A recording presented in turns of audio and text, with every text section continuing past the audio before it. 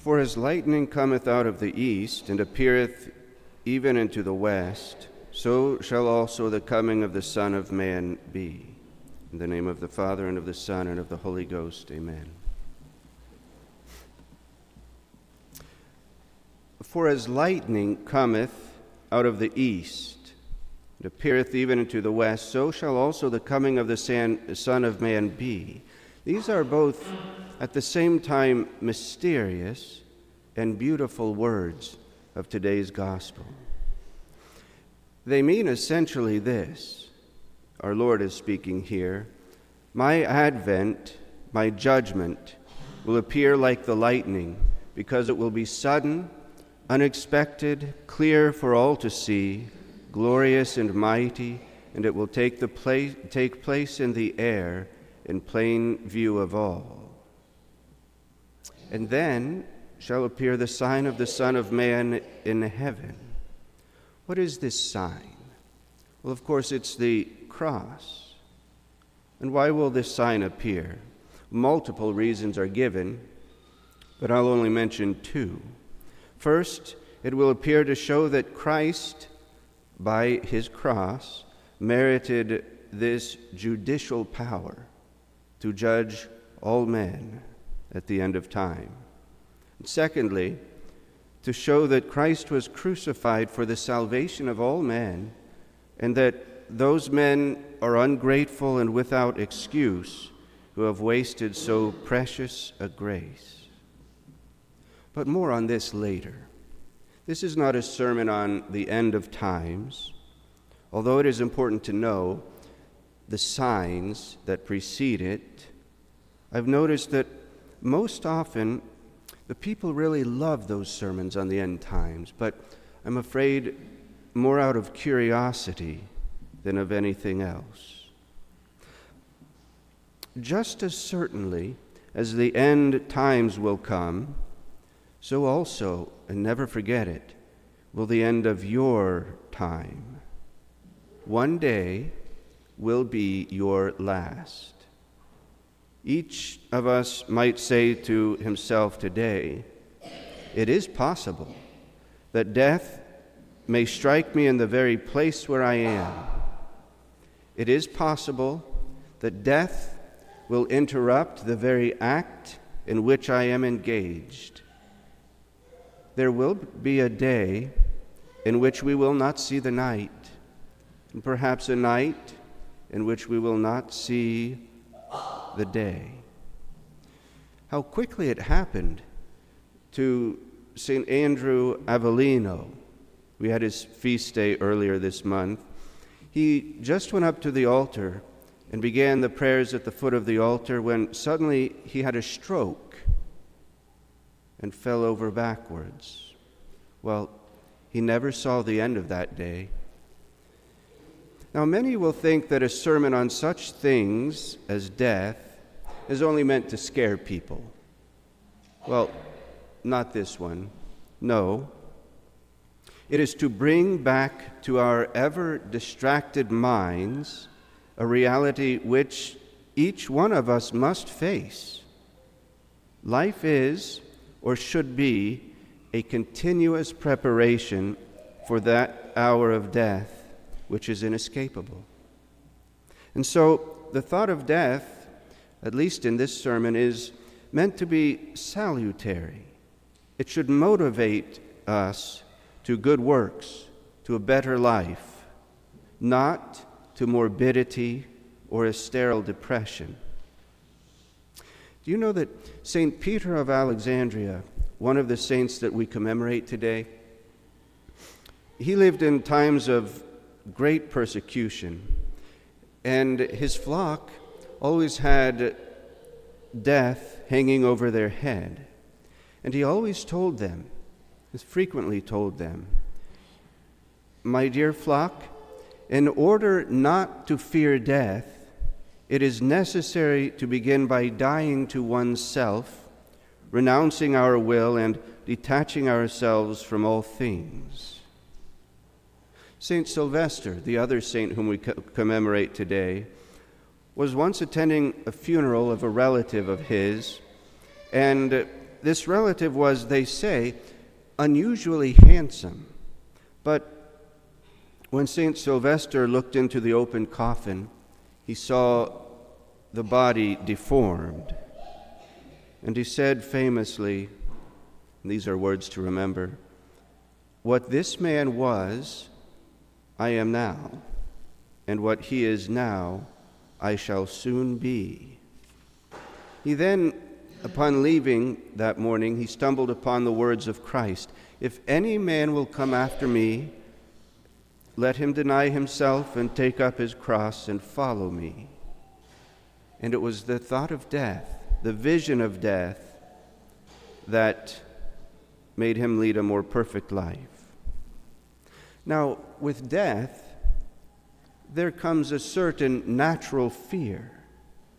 The thought of the soul leaving the body and leaving it lifeless.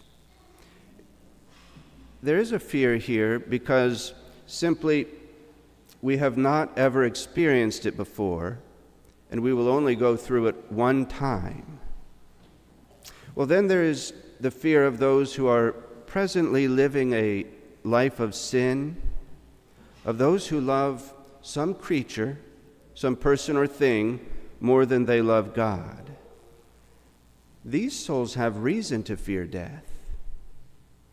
But in this case, there is only one thing to do if you don't want to fear death any longer: to give up, to cut out of your life that thing or that person which you love more than God and which robs your soul of God's friendship.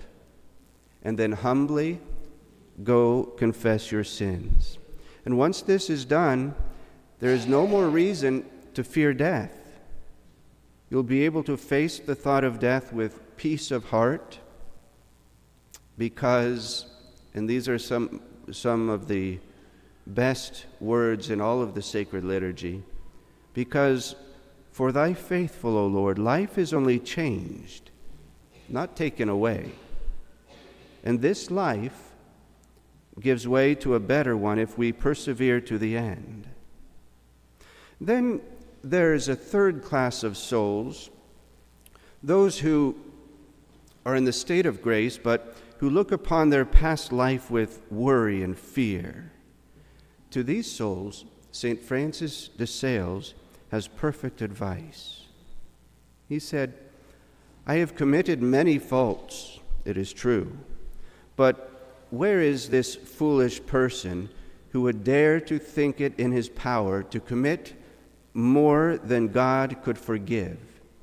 And who will dare to measure, by the greatness of his own crimes, the immensity of that infinite mercy which casts them all into the depths of the sea of oblivion when we repent of them with love? It belongs only to madmen like Cain to say that their sin is too great to be forgiven, because with the Lord there is mercy, and with him plentiful redemption." Now, back to the cross from the beginning of the sermon. Our Savior died for all men. He prayed for all men. He offered his sufferings and death for all men. He merited for all men the strength required in the fight for our salvation. But Christ has no need of his own merits. So what he has done is this: he has handed all of his merits over to us in such a way that now they belong to us. They are our possession. And if we offer these merits to the Heavenly Father, then we will always obtain the help of God against all the enemies of salvation. Someone might ask this: how can Jesus look at me favorably after I have committed so many and so horrible sins? How can he possibly still intercede for an enemy who has so long and so shamefully betrayed him? The response is this: how can a well-instructed Catholic even ask such a question? It is utterly ridiculous. Do you doubt the doctrine of Christ's mercy? Do you doubt the doctrine of the sacrament of penance? The sinner, no matter how terrible a life he has led or is living, will never be turned away from God if he sincerely asks for pardon. As it says in the gospel today, heaven and earth shall pass away, but my words will never pass away. His promises concern sinners. Ask yourself this and meditate on this. Would Christ have suffered? Would Christ have died on the cross if there had been no sinner? If there was no one upon whom to shower his mercy? Could there be a crime worse than that of Judas? Someone once asked St. Jerome. Jerome answered, yes, there is a still more monstrous crime than that of Judas, namely that of despair. Judas sinned more deeply in killing himself than in betraying his divine master. When we look at ourselves and all of our sin, everything in us calls for the just punishment of our offenses. But when the Heavenly Father looks upon his Son on the cross, everything calls for mercy. We have the merits of Christ's passion in our hands. We have them at our beck and call. Use them fruitfully. What are these merits, and how can we use them? Well, they're contained in the 7 sacraments. Every time that you go to Mass, all the merits of the passion of Christ are applied to your soul. Every time that you go to confession, all the merits of the precious blood of our Lord are applied to your soul. And every communion and every other sacrament as well. And then we have our private devotions.